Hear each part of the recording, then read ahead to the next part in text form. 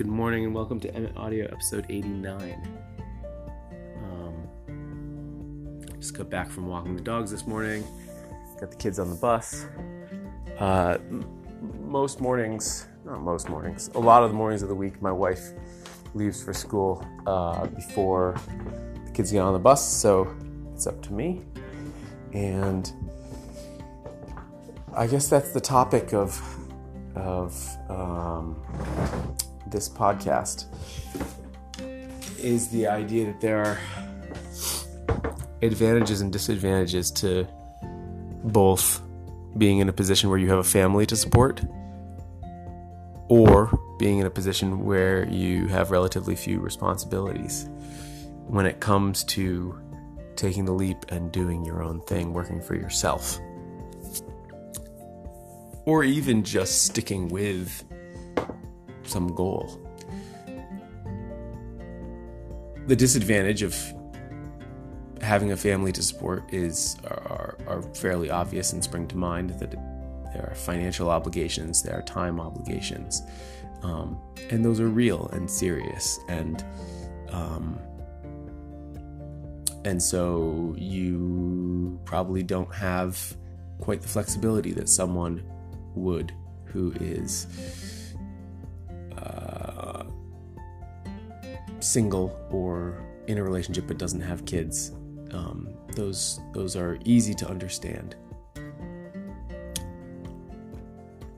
I would argue, however, that there are advantages to having those obligations. And since I'm a glass half full kind of guy, I'd much prefer to articulate those to myself, since my reality is that I have kids. The glass half full thing would be that having kids and having a spouse that I'm supporting at this point, while she is in school, means that I have to do it right. I have to succeed. There is more risk with that. Although, ironically, I see being self-employed as being less risky because no one can lay me off.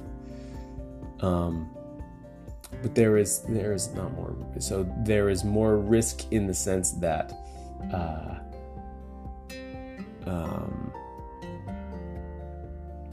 the well-being of your family is resting on you succeeding. But I think that the necessity of it working out gives my work an urgency that it might otherwise lack if I didn't have that obligation.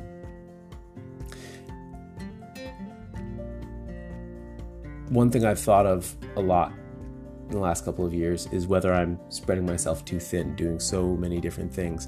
And if I concentrated on just one thing, would I be able to give it my all and it would succeed far beyond what the sum total of all the different things I do seems to be?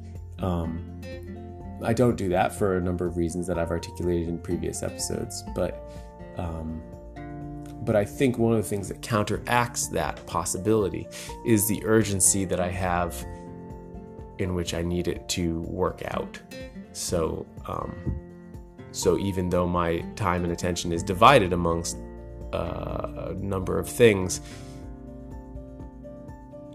I attack them in a way that I might not if I didn't have a family to support. And so I think it works out in the end. The other advantage for me of having a family to support is that the obligations of getting the kids on the bus, getting dinner on the table, getting the dogs walked, doing all the housework, is that it gives my day some structure, and the urgency of doing those things gets me going, gets me out of bed, gets me moving. And once I'm moving, it's easier to transfer that movement to the other goals that I have. I know the times when my wife and kids have been traveling, for instance, and I didn't have to do those things. I suffered a day or two of malaise over too much freedom, essentially, and was interested to realize how much of my discipline stems really from other people needing me rather than from my own inner discipline. So generally, you either have kids or not, right? There's no, I don't think this is going to be the deciding factor for somebody who's wondering if they want to have kids or not. But I would say that if you're young and single and you're thinking, how can